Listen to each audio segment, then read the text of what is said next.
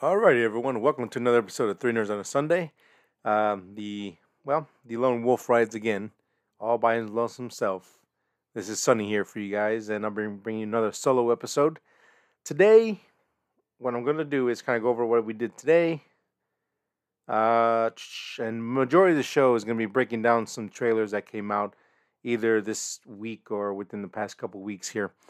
Just kind of do a little roundup, talk about them, my excitement level, and just kind of go into a little bit more. And then I'll talk about my main topic, which will be a review. Try to keep it spoiler free as possible for The Menu, which has been out I think for a couple weeks now, with Anya Taylor-Joy and Ray Fiennes. I always want to call him Ray Stevens. I feel like that's completely different. Let's see here. To the Google. Ralph Fiennes. Ralph Fiennes, Anya Taylor-Joy, and Nicholas Hoult. I'll be going over that as my main nerd out here. So, today, what did we do today, nerdy? So, hung out with, I was able to hang out with a couple of the fellow nerds here, the Maz crew, which is made up of two other guys that Frankie and Manny met at a toy show, and then Frank himself was able to get out for a couple of hours in the morning with us. So we there's this toy show here in Illinois. It's called ToyCon. Off the top of my head, I can't remember what township it's in, but they do about once a month. And it's held in a little community center, and you get a lot of the regular guys you see, in the local circuit. But it's always cool. It's kind of like see an old friend you haven't seen in a while, and it's cool. And you can find some pretty good stuff there. Got some. There's some guys that I won't lie, they really overprice and just gouge the hell out of you. There's one guy, he basically sells, and I think he specializes in wrestling figures. Man, some of those figures. He'll be selling an AEW figure. Someone else will have it in the box or even retail, like $20-$25. He's asking sticker price for a loose figure might have a missing hand or something like that. It might not be complete, and he wants retail in the box prices. It's insane.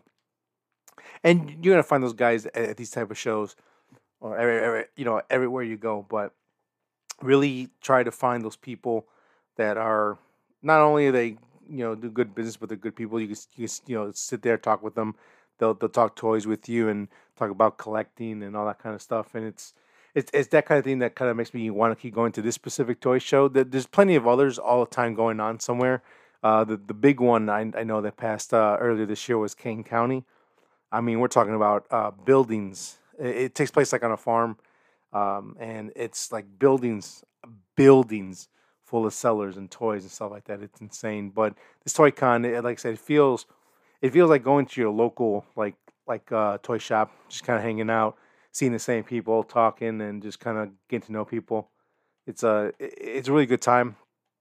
So Frank grabbed a couple things for his chillins. Our other member, he didn't necessarily pick up anything. He kind of was picking up stuff he already bought, but the time we spent going through loose figures and talking about things and talking about, man, I should have bought this, or I should have bought this, or I remember when I bought that because it was hard to find, and then I went to the toy fair next week, and it was there for like $20 cheaper, and it's just like, oh, the life of a collector. And then what we usually do after that, our little ritual is after a good hunt, we go out and we get either Denny's or IHOP, whichever is closest. We just sit down, we bullshit more, and have a good time.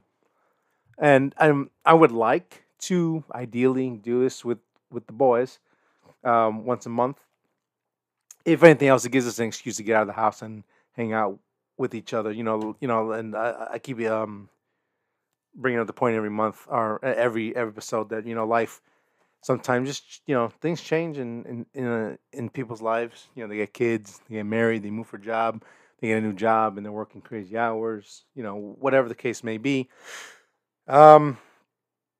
it's always good to have something to kind of just bring you guys together, even if it's once a month, a couple times a year, every 6 months. Whatever it is. It's just good to have that kind of excuse to see your friends and kind of hang out and not lose that connection because, man, it's it's something you kind of realize before it's too late that when you let all the other stuff get in the way, and I'm not specifically talking about family and stuff like that and kids because obviously that's your main priority if that's what you want. Wife, boyfriend, girlfriend, husband, whatever, whoever listening, whatever your the plan is for you. You want kids, you adopt kids, you foster cats, you foster dogs, whatever it is. I'm talking about the other stuff, working too much, or maybe feeling like I'm too tired, I don't want to go out today, or you know what, I don't have enough money to do whatever. Just don't let those excuses drive a wedge between friendships because it is important to keep those things there because um, even people with kids, you know, eventually the kids will get older. The kids will move on with their lives. They'll move out. They'll do their own thing, and now you're left at home with your significant other, just thinking, "Wow, I probably should have kept in touch with so and so more often. I should have done this. I should have done that." Just always try to make time for your friends. Again, no matter what it is, even if it's like you go out to get coffee for an hour, you do a podcast or anything like that, or you play every month. Let's go to this toy show. Let's do a little hunting. Spend a little money or spend nothing. Get out, walk around a little bit, get something to eat, and that's it. It's don't be that guy that kind of regrets not making that effort. And trust me, there's times where I don't want to go out. I don't want to do anything. I'll be the first one to say that too. Like, oh, you cancel plans? Oh no! Oh, how horrible! But I'll drag myself out and I'll go and do stuff. Even if it's nothing necessarily I want to do, but it's just, hey, you know what? I'll make the effort. If you make the effort, all right, awesome. So just never ever. Sorry, multitasking here. I don't get too much time to play video games anymore, so I'm playing a little PlayStation 4. Um, just yeah. So just moral of that completely unnecessary long rant was just make time for the people that mean a lot to you in life. Never forget that eventually you will need downtime. You will need to kind of separate from all your problems from work and home, or all that kind of stuff. So just keep your friends close and keep your best friends even closer. Well, that's enough of that. Let's move on.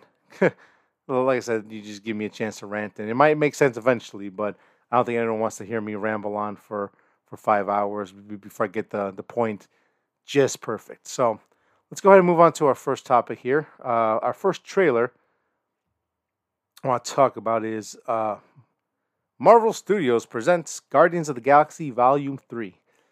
Um, well, here we are. I believe this will be the final chapter, per the mouth of James Gunn, I believe. This is going to be it for the Guardians. I don't know if they'll pop up again anywhere else, or if they might be used in other Avengers stuff. I'm not sure. The future of the MCU is, I'm pretty sure it's been set in stone by now, but you never know. Anything could change. So, as of right now, I believe this is the end for the Guardians films, at least. And the trailer, man, the trailer's pretty. It's taken a heavier tone than normal. It does feel. I don't. It's not darker, but it feels emotionally heavy. Except for the opening, which is hysterical. Uh, Drax just cracks me up every time. Um, I don't want to ruin it. I literally just laughed. I literally laughed out loud with it. It was a great scene with Drax. But after we get that opening kind of slapstick moment, we really start to kind of really play into the like this is the end type of deal. Like this is the end, friends. And yeah, I'm excited. I thoroughly enjoy for one and two. I think personally I like part two better. And it's I think because we do get more of that Yandu stuff, um, a lot more Yandu in there. We kind of really kind of deeply explore more the father son relationship that they have with Peter Quill, which is really cool. Um, it's I think that that's the reason why I like it more. And again, it edges out number one just by a little bit. The music, the unexpected just awesomeness that the first one had. I think the part two had a lot to live up to, and I think it did. This one, like I said, it at least in the trailer looks different, vastly different. It's a lot of talk of like family, and this is the end, and just like a lot of the pictures and scenes that they're putting in here. It just feels very definitive. Groot is now older, which is cool. Bigger, definitely lifting weights. Gamora, we see a couple shots of her, kind of contemplating what's going on with her. Then that has to be something completely. That has to be something really mind fucked. That I just don't think. I hope they touch on it because again, she's from a different from a different timeline, and events haven't even occurred yet. She has a lot to catch up on. Which is insane.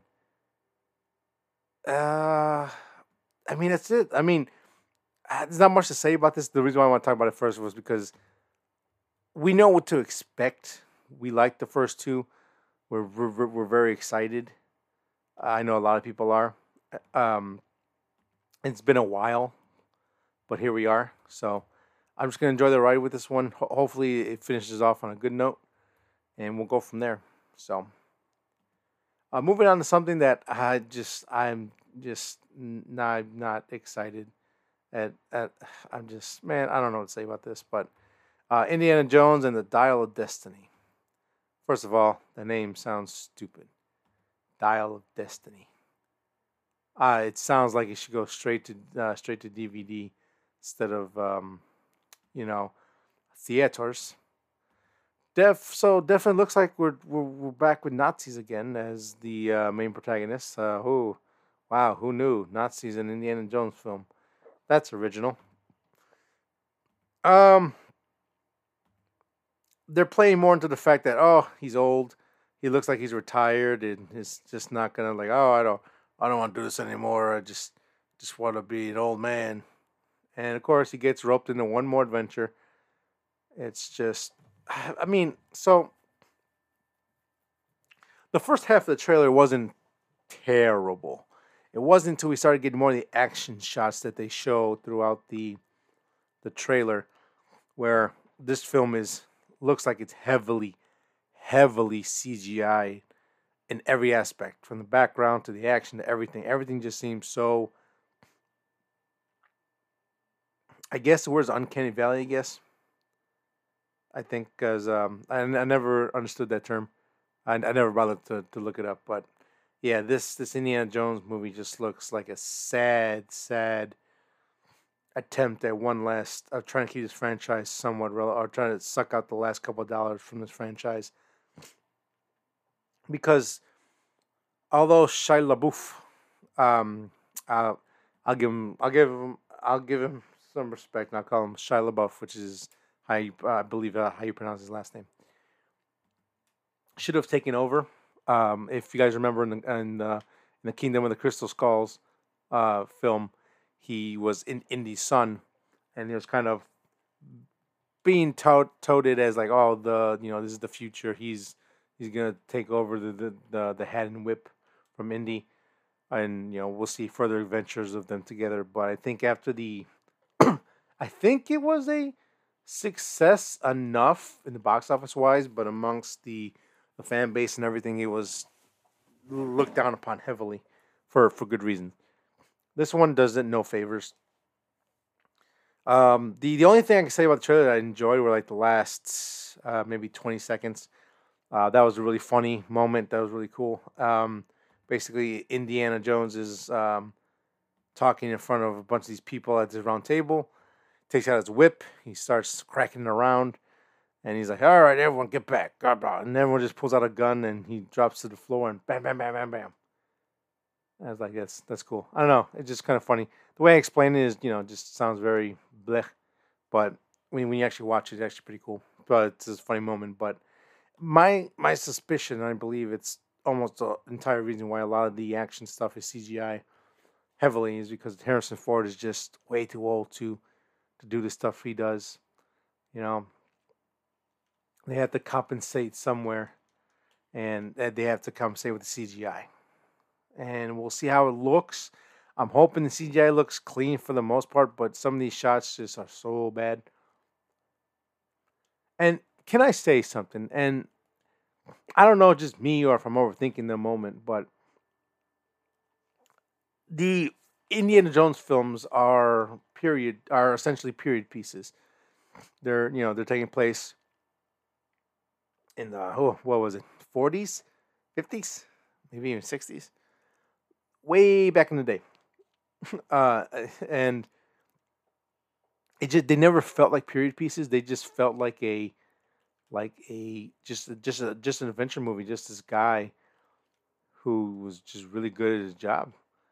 I mean, as a teacher, he's terrible, but as an explorer, as a treasure hunter, he's really good at what he does. It wasn't until the fourth one, King of the Crystal Skulls, where it felt like it was a period piece. Everything just felt so.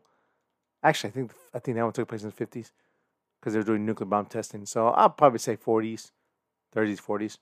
It never felt like it was supposed to be a period piece. It just so happened to take place in the 40s and 30s and 50s and all that kind of stuff. It never felt like it was trying to be a period piece. It was just trying to be a good movie. Because I think that's the time in not only in the U.S. but all around the world where like treasure hunting was really huge,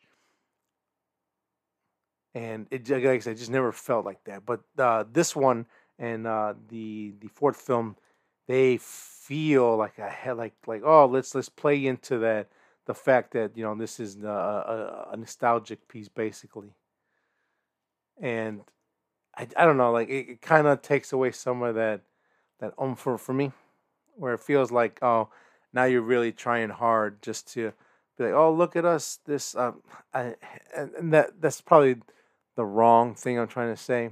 It feels like it's trying too hard to be something that it doesn't have to be.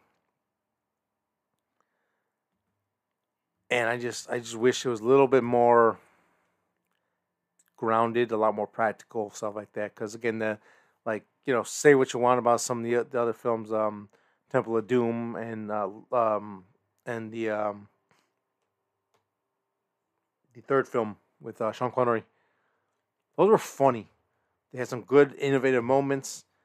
Maybe not innovative, but great practical moments. Some fantastic stuff. Great quotes.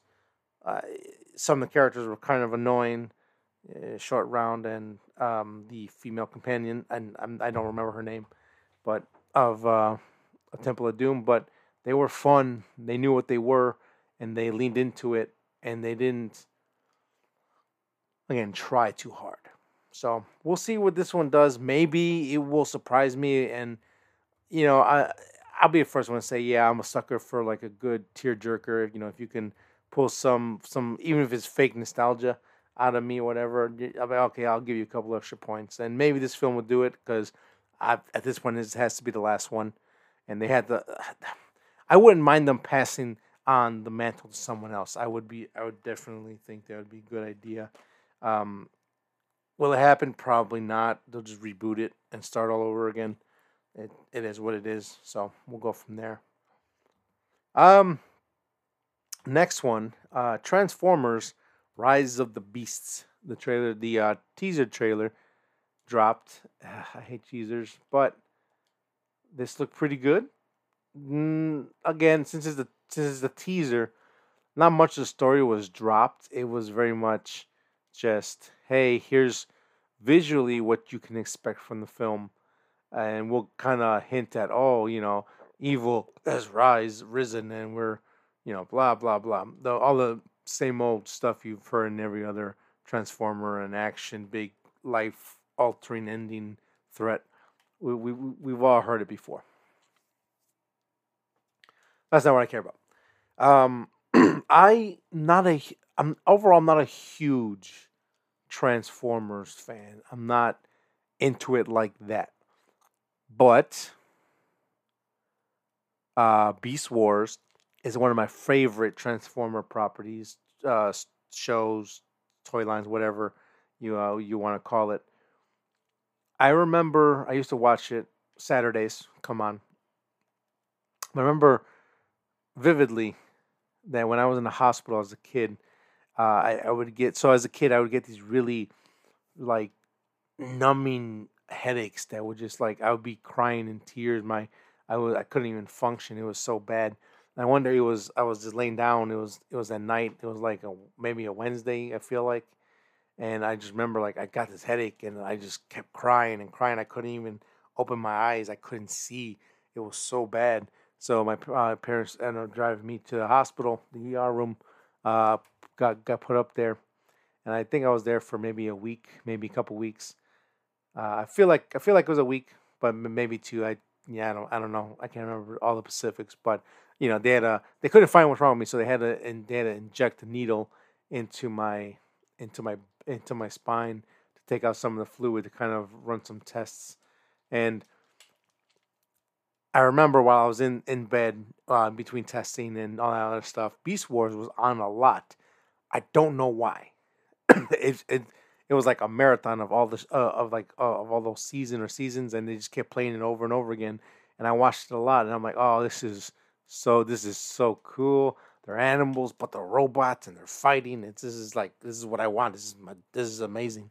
A dinosaur, an ape, a cheetah, a rhino, a rat. It was so cool. So I always vividly remember having that as like the thing that kind of got me through the hospital time while I was in there, and just like, oh, okay, this was like my comfort. It made me feel good, and so Beast Wars has a really special place in my heart because of that. And it was seeing the ape in this trailer and actually him transforming. I'm like, oh, that's so cool, so awesome to see it live in live action. When that toy comes out, I'm gonna try to pick it up. I again try because the last thing I need is to get into a whole another line of toys and just spend an ungodly amount of money on them. But yeah, so to kind of talk about trailer. It's everything you've seen from a Transformers film. Set pieces, transforming Transformers, cars looking nice and pretty, like some good shots, absolutely. We see one of the cars, has a new trick. It has a hologram. It can make like hologram projections of itself. We see it kind of, in a car chase. We see a robot hawk shooting fucking flames out of his mouth. We got some cool visual stuff. Things that look really good, and this is something I'm very excited for. Um, I've seen every Transformer movies at this point, so why not, right? Keep going. This is yeah, so this is just a pure teaser action trailer. We see them, kind of doing all their thing. And oh man, that was such a cool fucking I'm just watching the trailer as I'm talking about it. And just to see the animals transform into their robot forms and start fighting, just so it's so cool. Puts a smile on my face. It really does. It's so cool. I can't wait for this. I really can't wait for this. I was hoping that Beast Wars would just get its own thing, but it is tied in with the Transformers of the Michael Bay universe, which is fun. And again, don't ask me about names, but there's this cool female Transformer. She looks like definitely looks like she's from an anime almost, you know. She's pink and white. She's she probably a bike or something like that, and she looks like on her feet she has skates, big old tires for skates, and it looks cool. That's definitely a figure I would pick up. That one, a couple of the main heroes, stuff like that. So yeah, this teaser trailer looks good. Very excited. It got me hyped. I mean, again, all you gotta do is just put. It's called Rise of the Beast, but I call it Transformers Beast Wars, what it should be. As soon as I heard that was being made, I was in all the way. That's something that I'm always gonna love. So let's go ahead and move on um, to the next trailer. Pull this up here. The Last of Us for HBO Max. So I did play the first one. It took me a long time to actually play it. I think almost 3 4 years after it came out, I finally played it. Fantastic story. Like just top tier stuff. It's great. This looks good too. It does. It definitely has. It definitely looks like the video game. Um, if you know how heartbreaking the opening is, and it just kind of keeps going from there, and seeing some characters like the brothers show up and knowing how that turns out, it's like, oh no, oh boy, you're gonna be playing my heartstrings. And they even, it looks like they got the DLC stuff with Ellie as well going on, so that's even cool. Yeah, I mean, so far it looks like, again, so on the offset, it looks like they understand the property that they're trying to do. The clickers that we do hear in the trailer, they look terrifying. The infected look terrifying. They look straight out of the game. They're modeled beautifully. Um, yeah, I mean, I it's hard to get into it without getting into spoilers and like specific things of why I'm very excited to see certain things happen out live. But everything looks good. No complaints. I don't know how many episodes. I'm assuming they'll be at least an hour long. If I don't know if it's gonna be 8 episodes, 20 episodes, 5 episodes, but this is an opportunity to show that not only can games be formatted to the big screen, but also that it really should, video games should be on television, or at least a television series if you're gonna do an adaptation. Now, obviously, unless you're Disney, you can afford to pump in a lot of money to certain shows. Obviously, you're dealing with a smaller budget. Regardless if it's on streaming or on television, the budget's always going to be lower. The time constraint's going to be a lot more than what people are probably normally used to. So maybe you gotta be creative.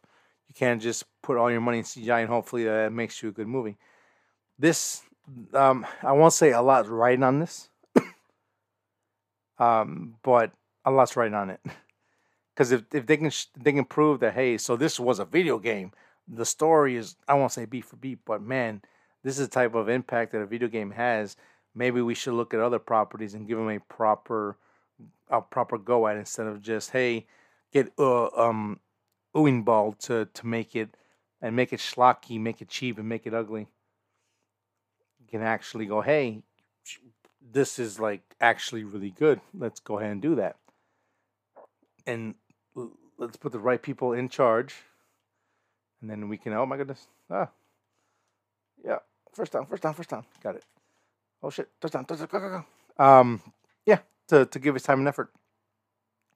Now again, not much to say about it.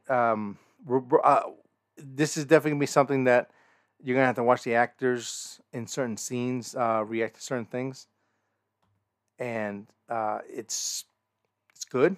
I will be watching it. If the boys can get together again, we'll try to talk about it week to week because I'm assuming HBO will release it episode weekly instead of all at once. We can probably talk about that on the show if we can get back up to full strength. If not, I'll do my best to try to break it down for you guys. So yeah, another banger trailer, looking good so far. Everything that they've released within this week or so has been for the most part pretty damn good. Leading on from that, we got the official trailer to Super Mario Brothers movie. The teaser came out not too long ago. I want to say it feels like a couple months ago. Really cool scene with Bowser, the Penguin King being being hilarious and cool. Kind of just getting visually of what everything looks like. Um, Now we have the official trailer. We've heard Chris Pratt talk a little bit as Mario. It's pretty cool. I'm assuming people want the stereotypical "It's a me, a Mario, oh boy, it's like I mean that's funny and all, but I don't know. Just make it good, make it a funny role, and that's fine. So I think Chris Pratt will do pretty well overall. And I'll be honest. I mean, it looks like basically the Super Mario live action film. It just they're doing it in animation because there's scenes in the trailer where like Mario is literally just fixing plumbing in someone's apartment in what looks like New York or something, and he probably gets transported to this world that he knows nothing about, and he's like, "Oh, this is all new to me," and he has to learn how to be a hero, and that's probably what it is. Because in here, Princess Peach is a badass. She does a lot of seemingly cool badass things. Again, that it's there's this great shot of her and Toad walking towards Bowser's floating castle in the sky. She has an axe. She's in a I don't know driving uniform or her fighting uniform. Toad has his little backpack and his little frying pan as a weapon. There, this is a beautiful shot. This is done by Illumination, who they might not have the prowess and the prestige of Pixar and Disney, but boy, they can make a beautiful looking movie. So this is a beautiful shot. It's at 105. Pause it. Boom. Make that a screensaver. It looks fucking beautiful. Print it out. Put it on your wall. It looks fucking gorgeous. Uh, Princess Peach looking like a badass.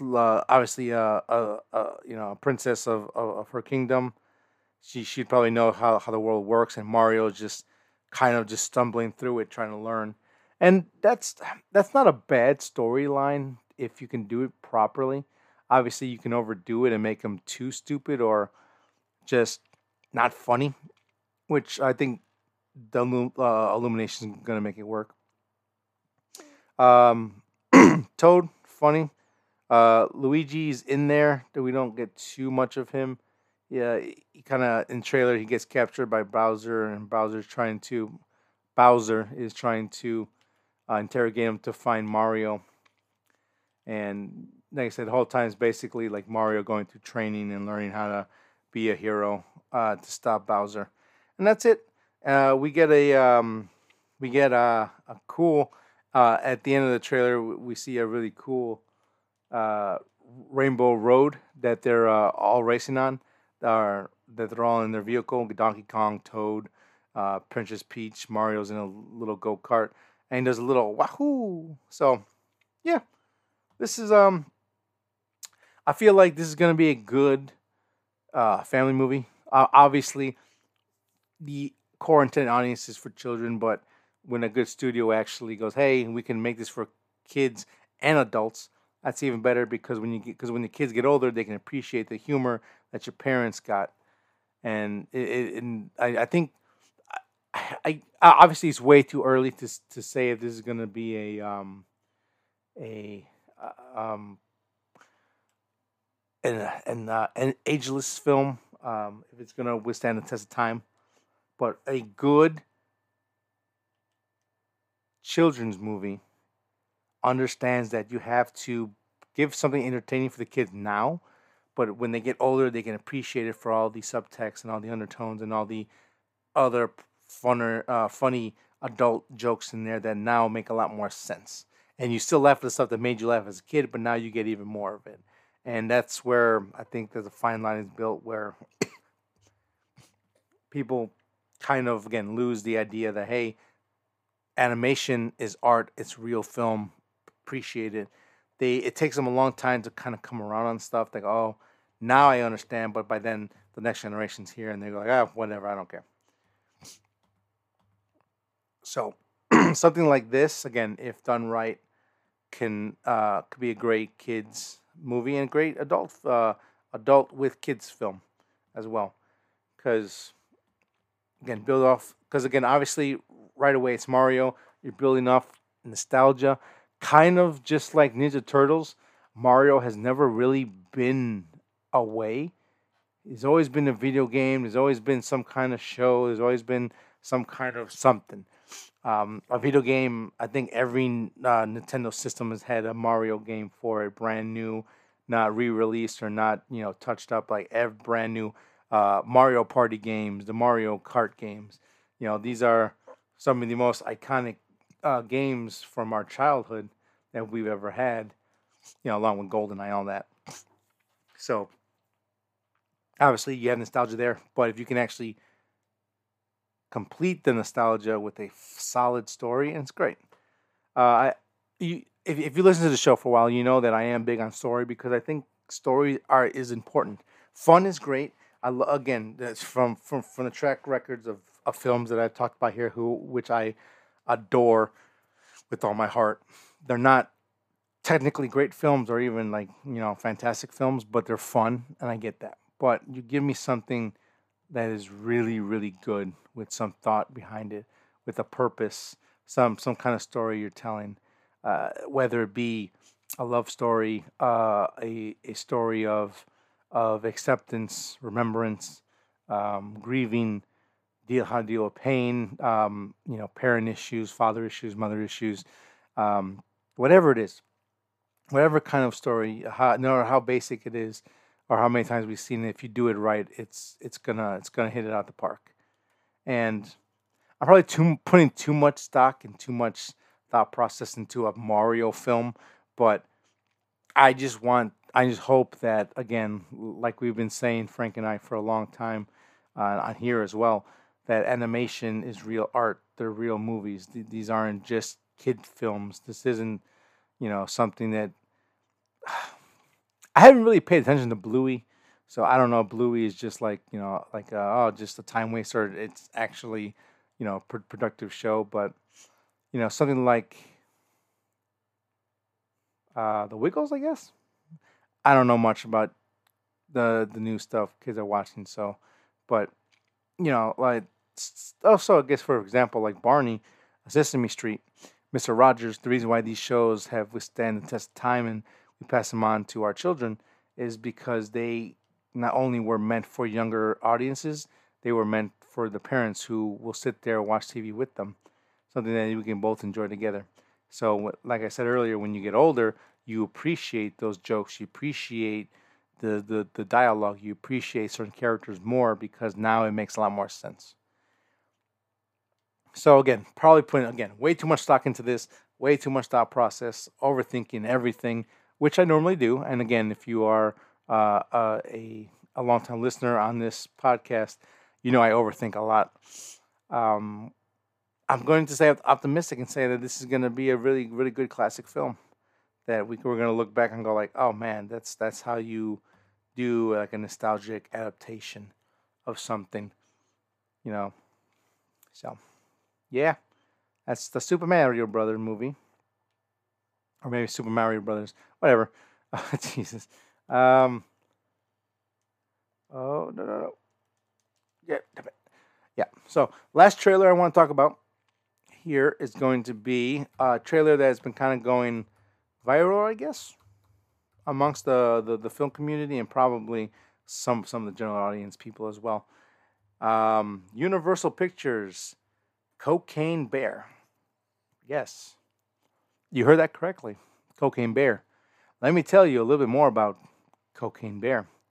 So, Cocaine Bear stars a bear that gets high off of cocaine. Yes, a bear that eats cocaine and looks like he just kind of attacks people, does things, and it's Cocaine Bear. I don't know what I don't know what to tell you. The title says it all, Cocaine Bear, and you watch this trailer, and it's played up for laughs. Some great jokes. It looks funny. The CGI bear actually doesn't look that bad. It looks pretty good for the most part. And just looking at the trailer again, like I said, it looks like there's not. It looks like there's not gonna be much blood. There'll be some body parts, some stuff like that, but it definitely looks like it's fucking. Oh my god, it's just hysterical. Holy shit! It's a bear. He's chasing the ambulance. He jumps right in it. Oh my god! So this movie is either gonna be a fucking banger of a movie that just know it knows what it is and it's self aware and it's having a great time, or it's gonna try to be something that it's not, either super serious or try to be like super clever when all it needed to be was fun. It's hard to say. Again, it balances. Again, you can balance it between those two mediums of schlock and well done. It's it is like I said, it is interesting. I say interesting because I don't know if this is Ray Liotta's last film or they put it out because of Ray Liotta, who has passed away. He's in it. It looks like he's a drug dealer or someone that is in charge of getting the cocaine back. And oh, the bear keeps eating it. We should probably try to catch that bear. Stop eating our cocaine. Um, Ice Cube's son is in it. I don't know his name offhand. He was from Den of Thieves, and obviously he played his father in NWA biopic film. Um, and there's someone else in there. I can't remember her name. For the life of me, I can't even begin to guess what her name is. Anyways, Cocaine Bear. Um, yeah, man. I have to look at the runtime of this. I'm hoping that it's not that long. That it comes in like at like an hour 25, an hour 30. Because if it overstays its welcome, this so far what is a not novelty thing of just a bear who eats cocaine can get tiresome really quickly.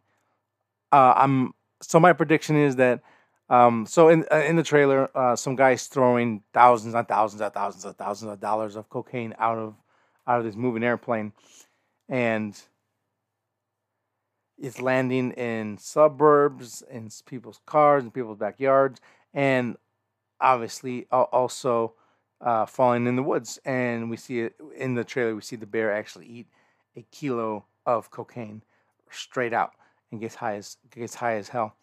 And I'm assuming that throughout the movie, what's gonna happen is he's gonna keep finding these kilos and eating them, and it's gonna be a running joke like, oh, you know, he's addicted. He needs his fix, and then he'll go into his next little rampage of death and destruction. So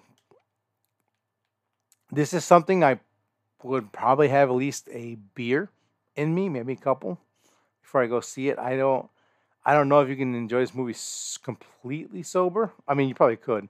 You can enjoy anything sober, but it might help to have a couple of drinks or two before you see this movie. Or maybe if you're at the comfort of your own home, whenever if you're gonna wait for it to come on streaming, maybe light up a toke and enjoy Cocaine Bear. So we'll see. It's gonna be interesting to see if people actually go out and see this movie, or if this is just like a novelty thing that they talk about. They make fun of it. Oh, it's Cocaine Bear, and then they actually don't go see it. It'd be amazing if this movie makes like $100 million. That'd be hilarious. So, yeah, Cocaine Bear. It sounds exactly what you think it is. That's what I'm thinking. What do you think? What do you think? What do you think is gonna happen in this film? Do you think it's gonna be schlocky good fun? Do you think it's gonna be like actually a surprise film that just like comes out of nowhere? Like, oh, this is like legitimately a good like action monster bear attack movie. You know, we'll see. I'm leaning towards the schlock and fun of it. So we'll see. I don't know. Cocaine Bear it has either a lot to live up to or you knew what it was. So we'll go from there. I'm probably gonna go out and see this movie, and I'll report to you guys on my thoughts. But I think it comes out in February, maybe in March. I didn't look at the trailer at the end, but I feel like February, March, and we'll have to wait until then. That is Cocaine Bear, starring a bear on cocaine. Let's go ahead and finish off this episode with my review and thoughts on the movie 2022 movie The Menu. It is labeled as a American black comedy horror film. That's apt. Yeah. So this movie's Nova. I love it. I really really enjoyed it. I was afraid that it was gonna have a lot of downtime or a lot of yeah, like just a lot of like, oh, it's kind of boring, or oh, let's can we get on to the next set piece here? No, I found myself engaged with all the characters, with the dialogue, with everything that was happening on screen. Um, at no point was I bored or was I looking at my watch, going like, oh, is this thing gonna end yet? Or like, oh, that's cool, but it's we got like 45 minutes left. Do we really need that much? No, I enjoyed every minute of it. It was well paced. It was well spread out. Again, like I said, I was concerned with that issue, but I can tell you right now that was not an issue. Anya Taylor Joy is fantastic in this. Ray Ray Fiennes, fantastic. Their banter and back and forth and the dialogue, everything that they're on point. Both of them are completely on point in this movie. Just seeing them kind of interact is amazing. So before I get any further, the quick synopsis of the film is this couple gets reservations to this very exclusive dinner that is held by this very renowned chef that has his restaurant on a little island right off the coast. It's very exclusive, maybe at best 14 people at a time, 14, 16 people. There is no tickets for any single guest. You have to have a guest with you in order to be able to get reservations. And throughout the night, a a theme of his meals are being presented to the audience, not only the audience but the patrons at the restaurant, as his final masterpiece gets revealed. That's when the horror aspect comes into it.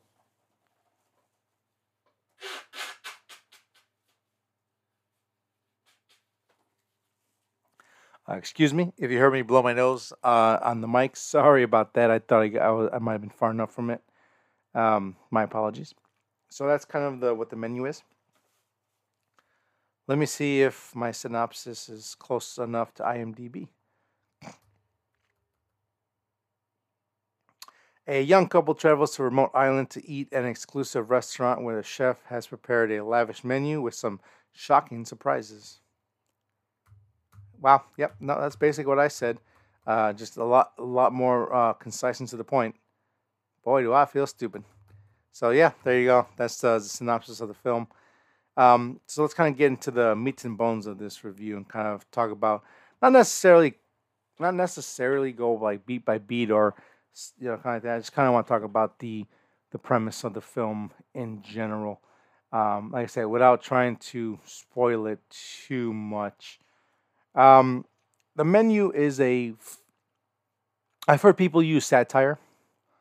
Now I didn't go to film school. I can't speak on the terminology used for films when it comes to theories and breakdowns and understanding what is a film like, or like, I guess, what's the difference between, like, let's say, The Naked Gun and Schindler's List. Well, ultimately you can figure that out on your own, but like, is it a satire, is it a commentary film, is it a parody, is it a gag movie, like what, like breaking it down and being a little more precise in what you're trying to do, the purpose with the film. Because obviously, like a satire to me, I believe, is something that you mock of like a trope, or you mock a certain genre of films, and you kind of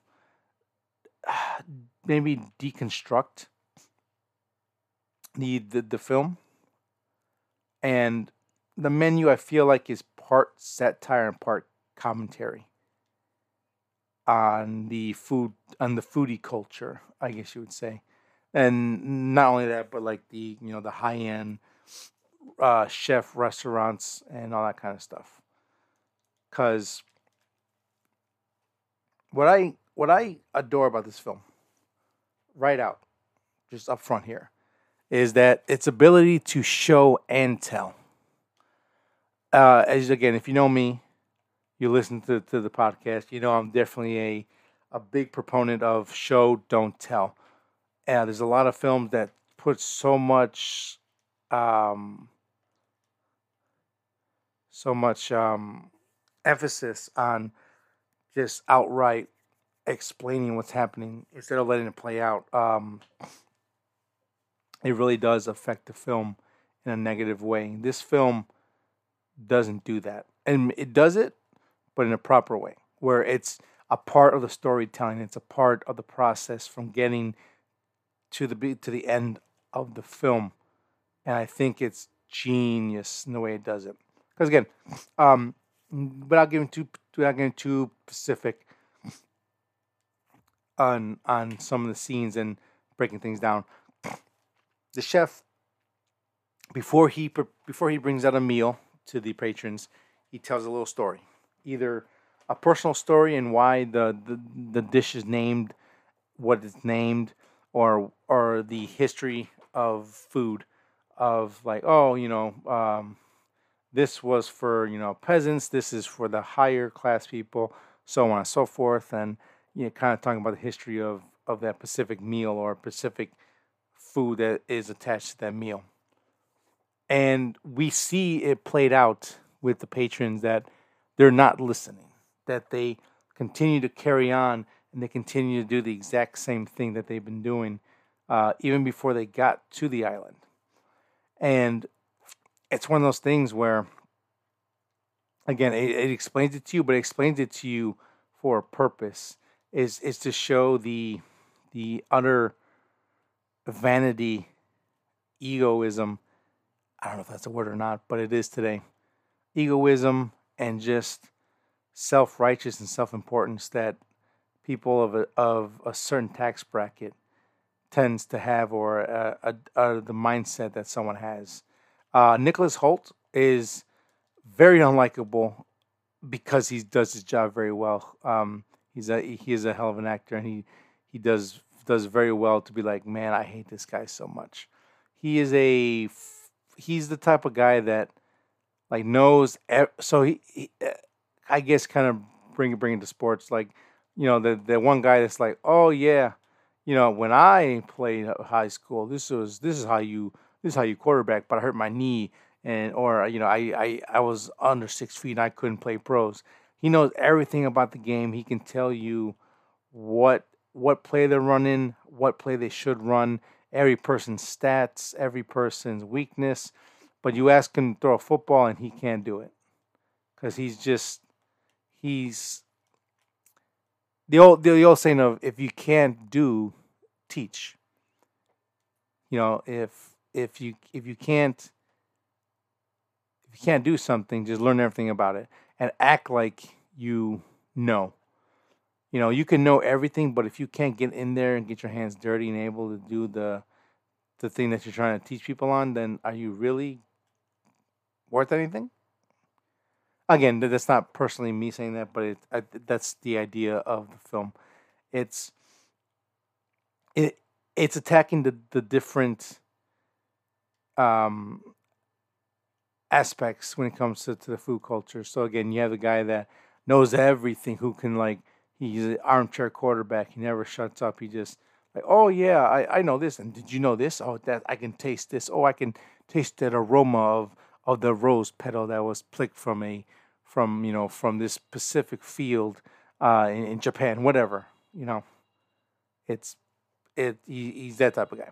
We have a food critic who is so up her own ass of her self importance that she can easily, ruin someone's reputation or someone's restaurant in a heartbeat. We have the actor who just is more about the clout and the appearance of being important than actually um,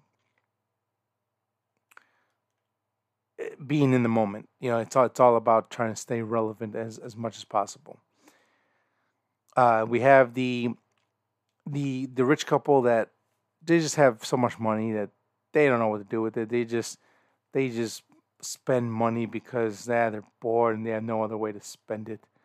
It's it's a group of who's who of wow, I hate all of you.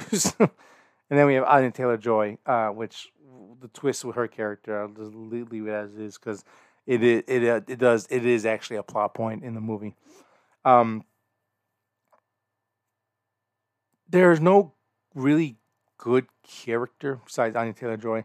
Um, what the film does really well is like giving the story gives these characters opportunities to fix their flaws, to kind of take them head on, and be like, okay, we could have gotten out of the situation plenty of times, but they never really acted upon it. It's a it is a good movie. You do have to pay attention to what's being said, to what's being done. Even though, again, like I said, things are explained to you, but it's done in a way that is meant to like educate the characters. To be like, well, if you would have just done this, you would have just done that. You probably would have guy probably could have get out of here. You could have done this, you could have done that, but the the self importance, the actual characters' morals and their what's the word I'm looking for? The character of who they are gets revealed, and they're not really good people. And that's kind of the point. That no one ostensibly is actually really good in this movie, except for Anya Taylor Joy. And they all come to terms with their faith eventually, because again, it's it man, it's hard to break it down without getting into spoilers, and I don't want to do that because I think you do have to experience this film as it's unfolding. I don't want to give away any like major details or any kind of like major scene because everything that happens and plays out, there's a purpose to everything that happens in this movie, from the way that the characters act to the way that they respond to things to the way that they kind of rationalize certain things. It all is very important, and it it is really cool to see how he lay the chef um finds character, the way that he actually lays out this menu that tells the story, everything that he does is fantastic. And also, I the great thing about this movie is that if you were to, let's say, put this in a movie theater with film critics, a director, washed up actors and all that kind of stuff, the same core principles that this film is trying to get across is there. It's let me tread lightly here. Let me tread lightly, because again, like I said, I'm trying to avoid spoilers.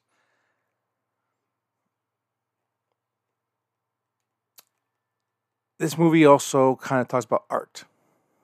Talks about the art. Talks about the artist. Talks about the meaning of art and the meaning of artists and the type of lifestyle that we believe that comes with this world that we're in. It's quite depressing. It's very sad. Um, I guess I can say like it's that old saying of like, oh, you're a sellout and I'm a real artist. That's not a saying, but um, analogy of like, oh, you sold out to the man. You all you care is about the dollar bills and the fame. I'm a real artist. I struggle, but I make things that impact people, and that is a main theme throughout this here. Is just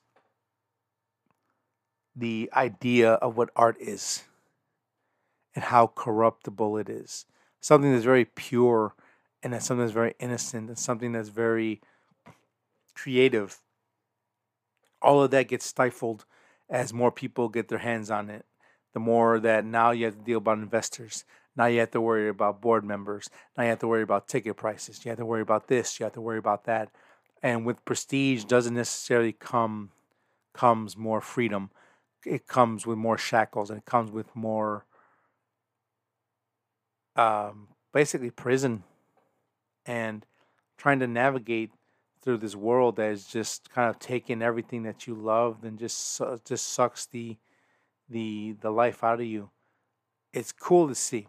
It is because we always have these debates of oh he sold out or oh he's just doing it for the money. Maybe yeah, like you look at the Fast and Furious films like oh all you do is make Fast and Furious films that make a shit ton of money. Was that all you care about is money? Like I don't know, maybe, or maybe they think that they're making real good art. I don't know.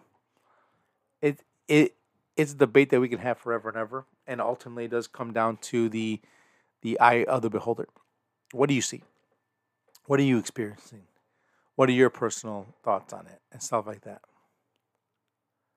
So this movie is a really good in that way. When you after the film ends and you kind of start looking back on it, certain scenes, certain dialogues that took place, and you start to break it down, like, oh yeah, you can like this can go for the music industry, not just the food industry.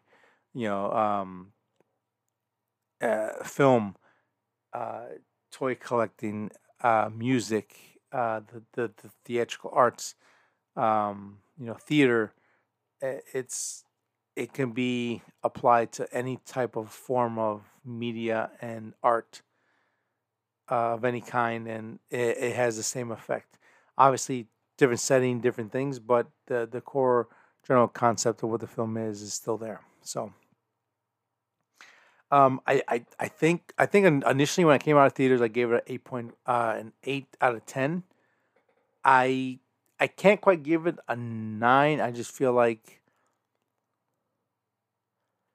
just a couple things are missing. I can't necessarily put my fingers on what I would add to it, but I can give it a 8.5 out of 10.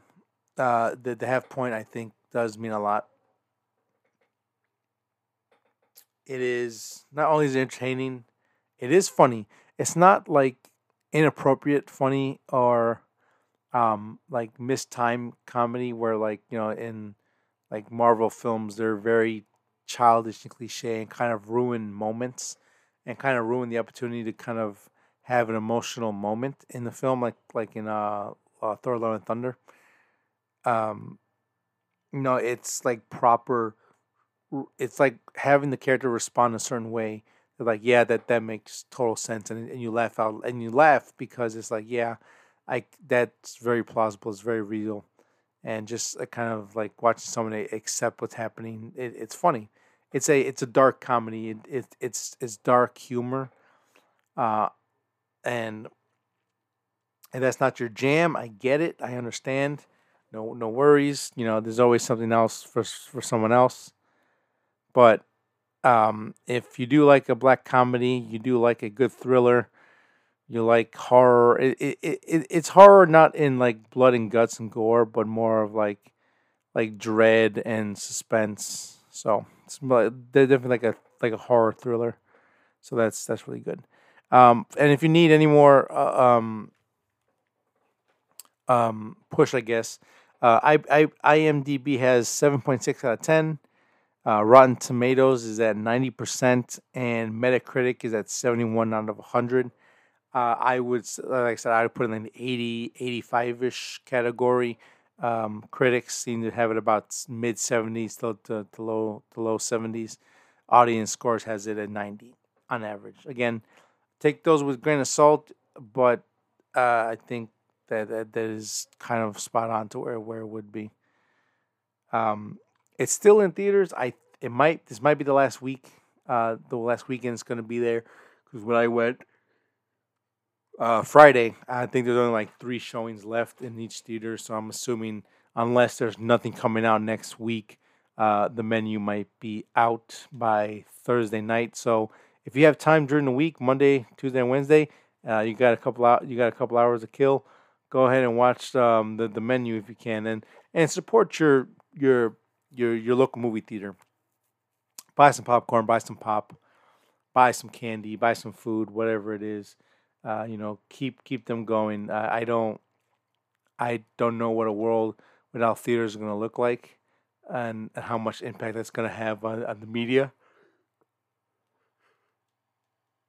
It is important that you have those type of films that you can go out to the theaters, obviously like Top Gun, but movies like this is also really good to watch with certain crowds, and seeing it on the big screen just helps. Again, it's not that it's a spectacular marvel, but the set designs are beautiful, gorgeous.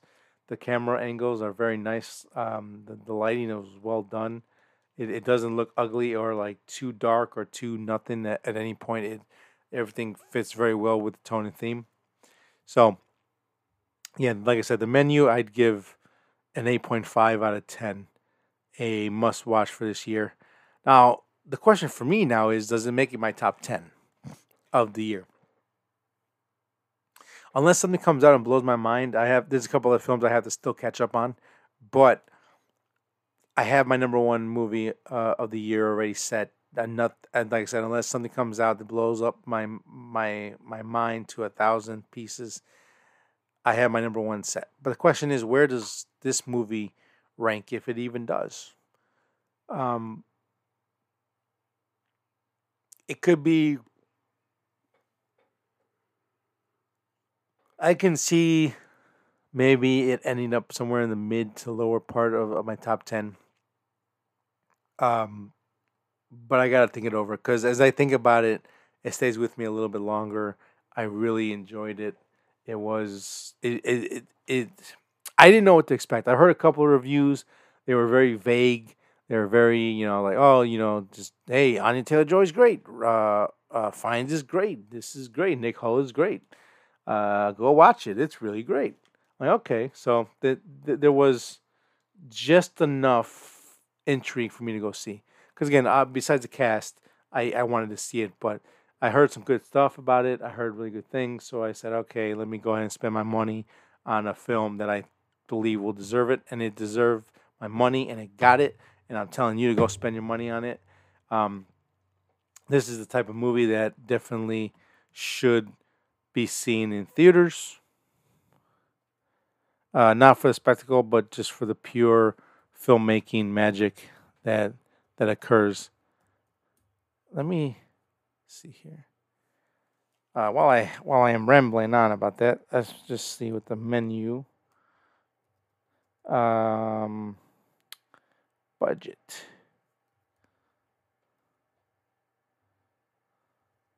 and search.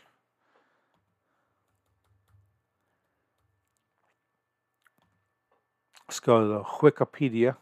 I don't even want to do Wikipedia. I hate you. Da, da, da, da, da, da, da.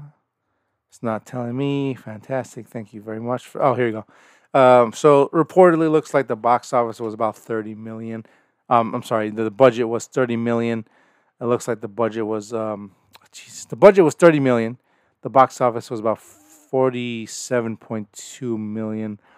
Um let's just say for conversation's sake, the film put about 10, anywhere from 5 to 10 million in marketing. 47 looks like they probably had a little bit of profit, and it wasn't a total loss. So yeah, don't don't make me go on another ramble about supporting small indie films. These films that are kind of hard to find in theaters. You have to go out of your way to find some of them. That's because, well, you've made it hard. Just go support stuff like this. Even something like Silent Night, Deadly Night. Oh, not Silent Night, Deadly Night. Violent Night that just came out this week. That's a fun movie. It looks like a fun movie. Again, it's not going to be winning Oscars, but that's not what it's there for. And support these type of films, support these movies, support indie film directors, support these studios that are trying to stay afloat. Maybe it's gonna be hard, but maybe not see a Marvel movie opening weekend for an independent film, or something that's maybe kind of caught your eye, kind of like the film that came out that seemed like it bombed terribly, Amsterdam with Margot Robbie. Oh boy, Christian Bale, and I believe I could be wrong. Denzel Washington's son. I didn't get to see it in theaters. Unfortunately, only like one theater had it, and it was like downtown, and they had the weirdest hours for it. It was like right after work, and it takes me like an hour to get home, so it takes me 2 hours to get downtown from work. I just couldn't be able to see it, unfortunately, and that's because no one would go see this film in general, and it should be more widely available, but it's not. That was a weird ramble. I'm gonna stop. I'm catching myself before I go on. I don't think you want to hear that. So that's the end of the episode, guys. Thank you for listening to another episode of Three Nerds on a Sunday. Like I said, I am still trying to get a hold of all of this. Talking to myself in front of a mic, in front of a laptop is very awkward. I don't know when to shut up, know when to play off of. But I want your feedback. Tell me, what could I do to improve a solo episode? Do you want me to talk about news? Do you want me to go on a tangent? Do you want me to go on a tirade about something? Because eventually I'm going to see something that pisses me off and I can ramble about it for an hour. Or I'll find something that I'm gushing about and just tell you how great this movie is or how great this project is. Whatever it is. Let me know. Because like I said, we will get the band back together. It's just a matter of time. It's not a question of if but when, but it is hard at the moment. So let me know, how can I improve on this? What can I do to make it better? I know I keep saying it, but I'm gonna try to be active on Instagram again for the Three Nerds page. You can reach out to me there with your suggestions. I want to hear from everyone. Good, bad, or indifferent feedback is always much needed and much appreciated. So until next week, guys, you have a good one. I'll see you later. Goodbye.